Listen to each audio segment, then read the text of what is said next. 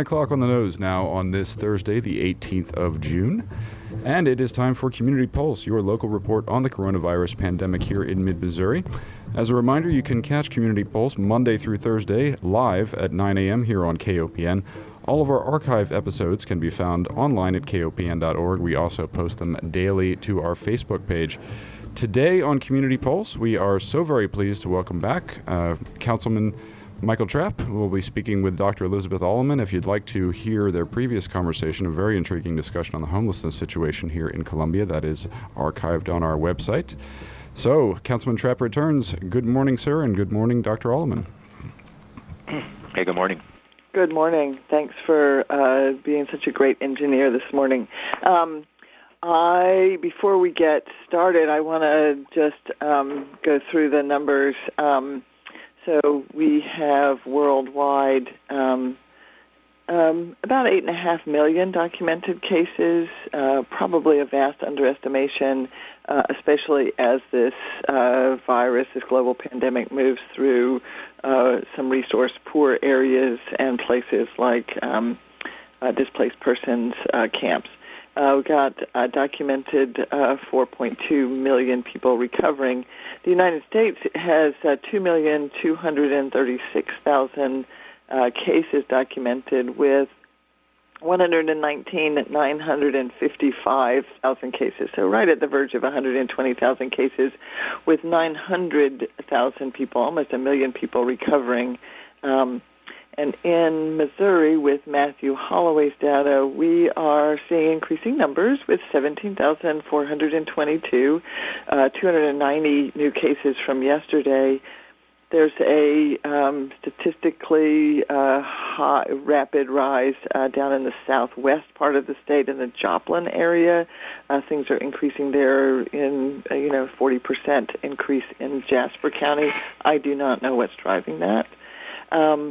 With 926 deaths statewide, and our curve of new, the plotting new cases per day over time, especially when it's 7-day averaged, we're looking at a 7-day average of 242 new cases in Missouri. Boone County has also had an increase in cases. Let's see if I can find that. So we are, where am I getting? There it is.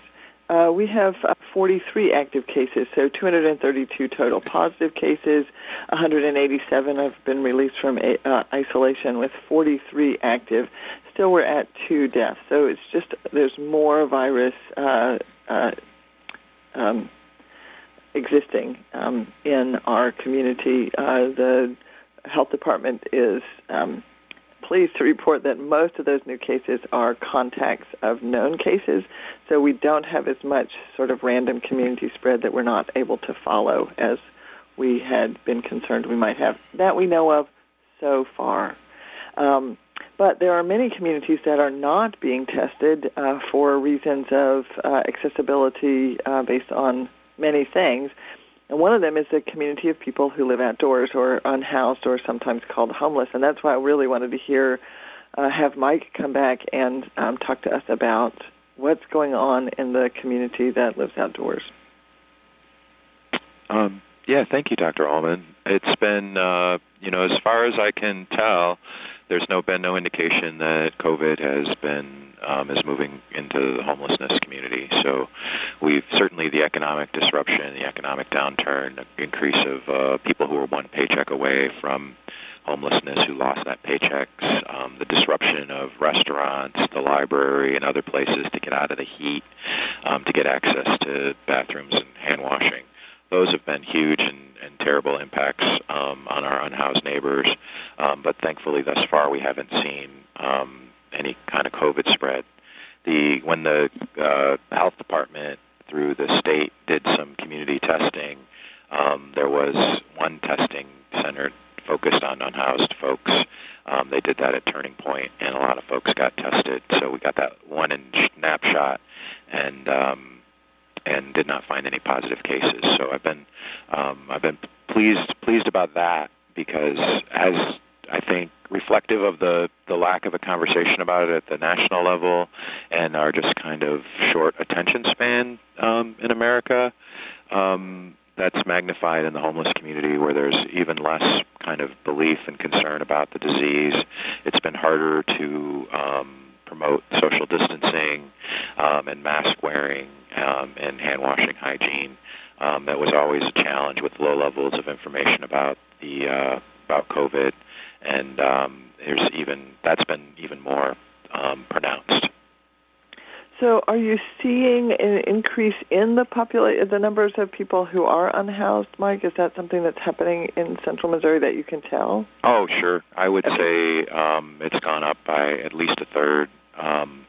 There's a whole level new folks who don't have, who are newly experiencing homelessness and don't have the ongoing survival skills and history of how to live outdoors without running afoul of the law. So we get a lot of reports of people camping on private land in areas that are not going to have the benign neglect that more established camps have, right.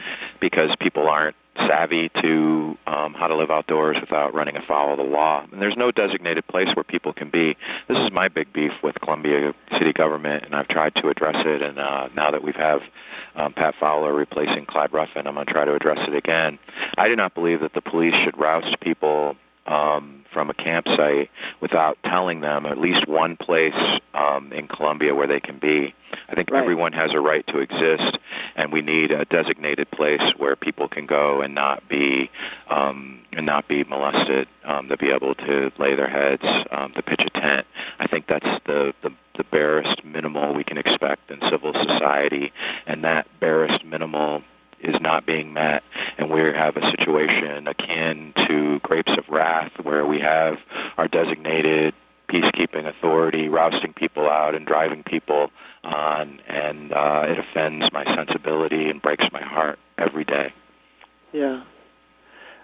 So what are the barriers to solving this, Mike? A lack of political will at the political leadership. There's a feeling that homelessness is a chronic issue, that it's beyond our ability as a community to solve, that homeless people lack agency and need intense supervision in order to not cause disruption and trouble. So I've been trying to educate the community, demonstrating with pop-up projects that homeless folks can self-organize and with very little oversight and very little resources can keep themselves safe, can establish a place where they can help each other through mutual aid and help move people out of homelessness and keep neighboring issues to a minimum level and manage their own situation. So we have a number of proof-of-concept projects to show that we don't need an intense level of staffing, that the social service model has proven inadequate. I've seen a lot in obviously policing is the least appropriate resource to address homelessness, and people put mental health and social services as the gold standard. They're inadequate to the purpose as well. They're filled with artificial barriers and bureaucratic processes that make them hard to access by the people who need those resources the most. We need another model of just taking the boot off people's necks and giving them a place to be free and to have some safety, and for allies and helping people to be able to find them, to give them the basics of hand washing and a safe place to lay their head, and then have allies come in and point a direction and help people move into permanent housing in better situations.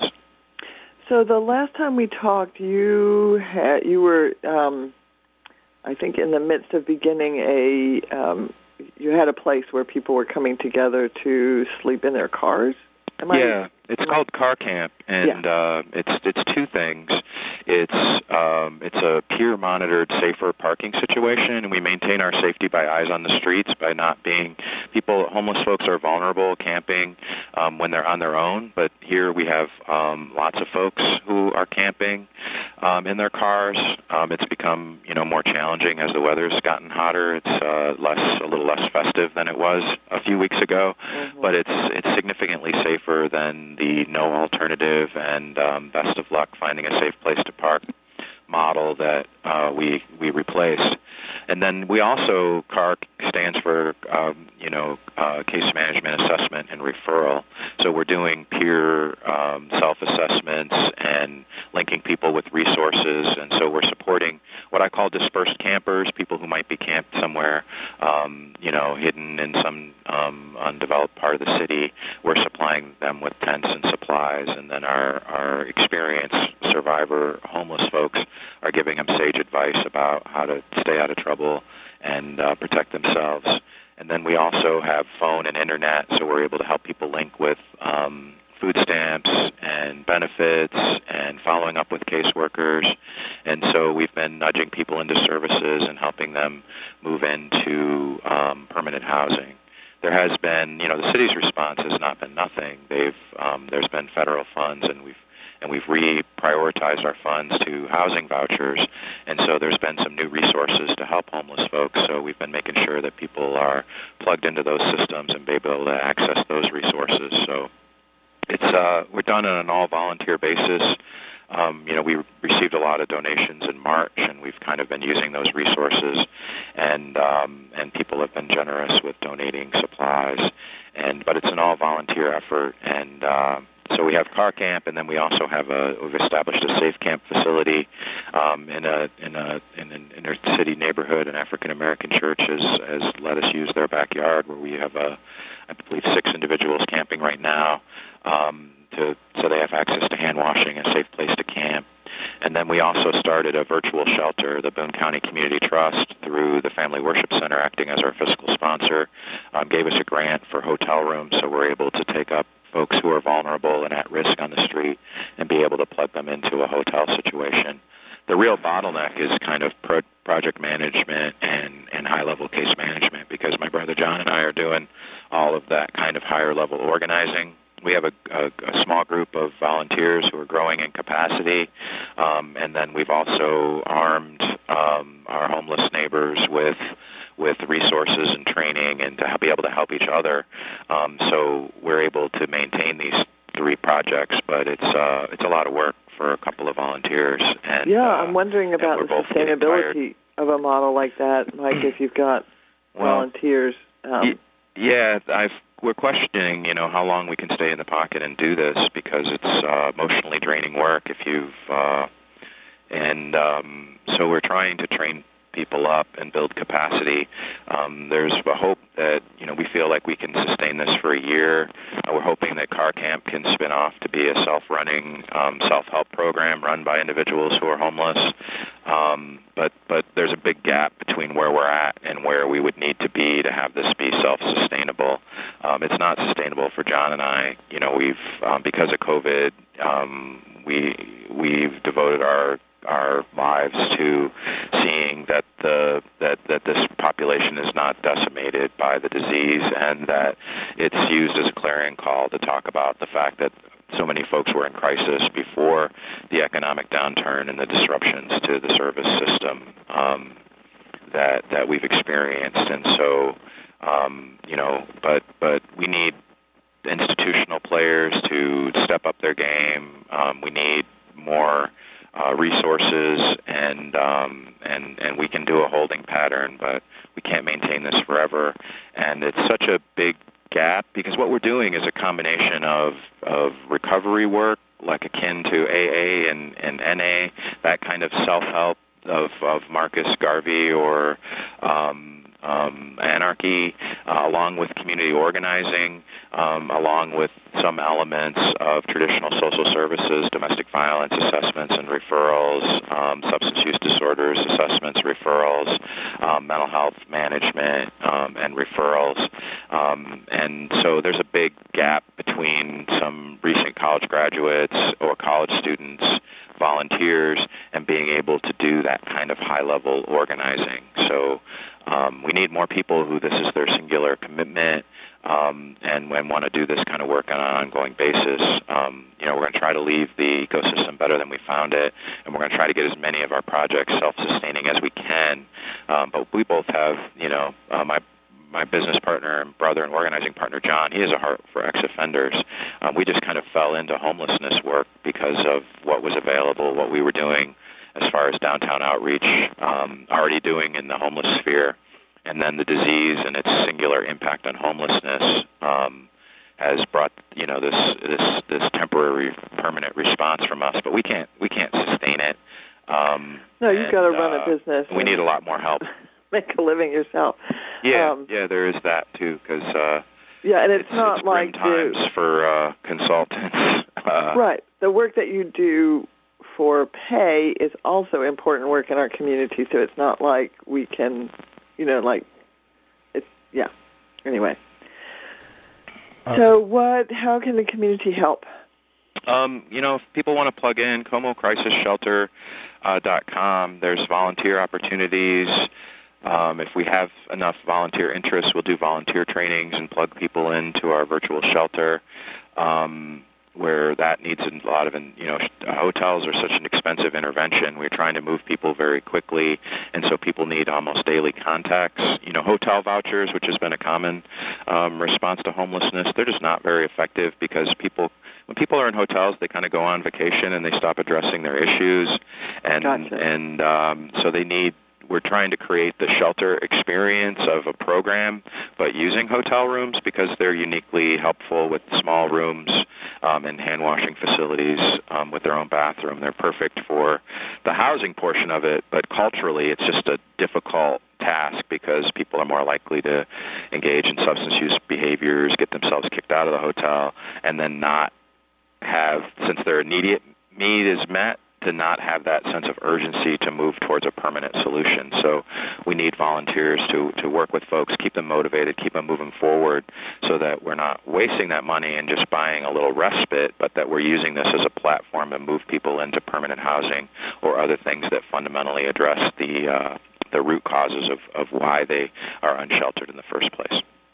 Okay, so give the website again, and it sounds like people can either volunteer their time or donate their money. Yes, it's ComoCrisisShelter.com. Okay. Where do you see, I know that getting things sustainable is one of your major goals. I'm just also wondering where you're seeing things going next if you can get this part sustainable. Well, Car Camp has been a great proof of concept. It shows a need and it shows the capacity of folks for a kind of an ongoing drop-in center and crisis triage center. Mm-hmm. Certainly a permanent facility that has better amenities than what we have here would be great. I think there's a need for a monitored camping facility that for those folks who are unhoused. Room at the Inn meets the needs very well when they're open. There are some folks who prefer to camp, but those hardcore folks with survival skills who can camp through the winter don't have an issue with camping through the rest of the year either.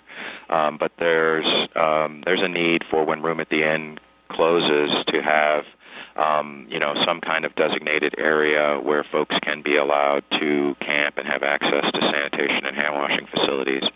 And Room at the Inn sort of is in response to the cold weather. So this idea we don't want people outdoors who don't have the skills and the capacity to keep themselves safe in really cold weather. And so Room at the Inn has been mating in churches and has been staffed with volunteers who are largely high-risk people. It's a lot of older folks, church folks who have tended. So they've lost their volunteer base, and their model is not going to work in the era of COVID. So I know the board and other stakeholders are looking at other solutions.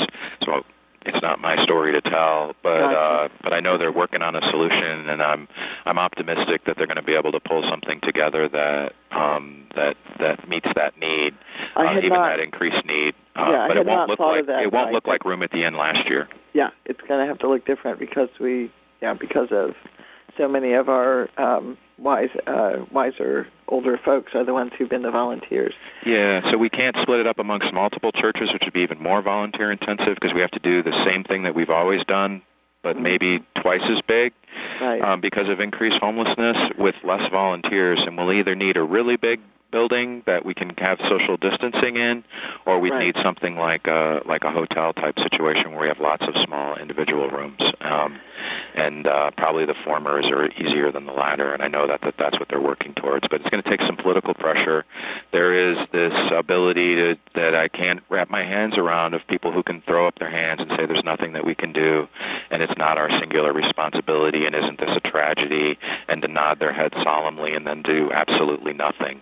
and that is the official response of the Columbia city government. I can't tell that our plan is not to let people die in the streets, because that's happened. We've had 3 deaths not related to COVID, but since COVID, and it's not atypical for folks to die in the streets, and no one ever hears about it. Thank you so much, Mike, for speaking truth to us, helping us hear what is really going on with our community members who have fallen on hard times. There's a great story of success and triumph over adversity and pulling together within the homelessness community, and there's a terrible story of apathy, ignorance, and a lack of political will to address the fundamentals. Indeed. Well, thank you for that gut-wrenching summary, and from those of us who are on the more side of the things that we should, the people who should be stepping up better.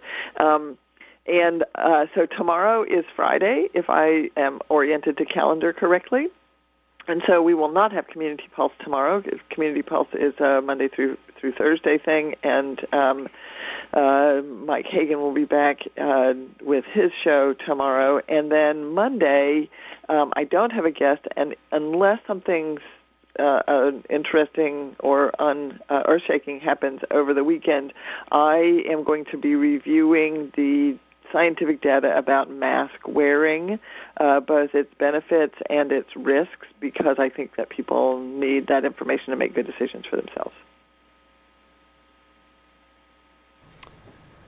Sounds good, Dr. Alleman. I thank you for joining us this morning, and thank you to Councilman Trapp as well. That was an incredible conversation. I'd like to remind our listeners that if they are interested in doing some volunteer work for the homeless population here in Columbia, Missouri, that website, once again, is comocrisisshelter.com. Councilman Trapp and Dr. Alleman were discussing Car Camp. We'll post some links to articles about the Paris Road Open Air Shelter on our Facebook page as well. And let's not forget that the winter will eventually come, and local shelters like Room at the Inn will not look the same, not in the COVID pandemic, not when so many high-risk volunteers are, in fact, going to be called into action, may not be able to come into action. So thank you very much for tuning in to Community Pulse this morning. Why not give the website once more, comocrisisshelter.com. We're so very pleased to be part of this community, your listener-supported and volunteer-operated community radio station. Community Pulse returns next week, Monday at 9 a.m. As a reminder, you can listen to Community Pulse live Monday through Thursday at 9 a.m. Later on the day at kopn.org. We also post to our Facebook page daily. As always, should you have any questions, comments, and insights you have related to the coronavirus or indeed programming here on KOPN post-pandemic, please leave us a message at 573-874-1139 or email us at gm@kopn.org. We wish you a pleasant weekend, Columbia, and do stay safe. An abridged version of Background Briefing follows.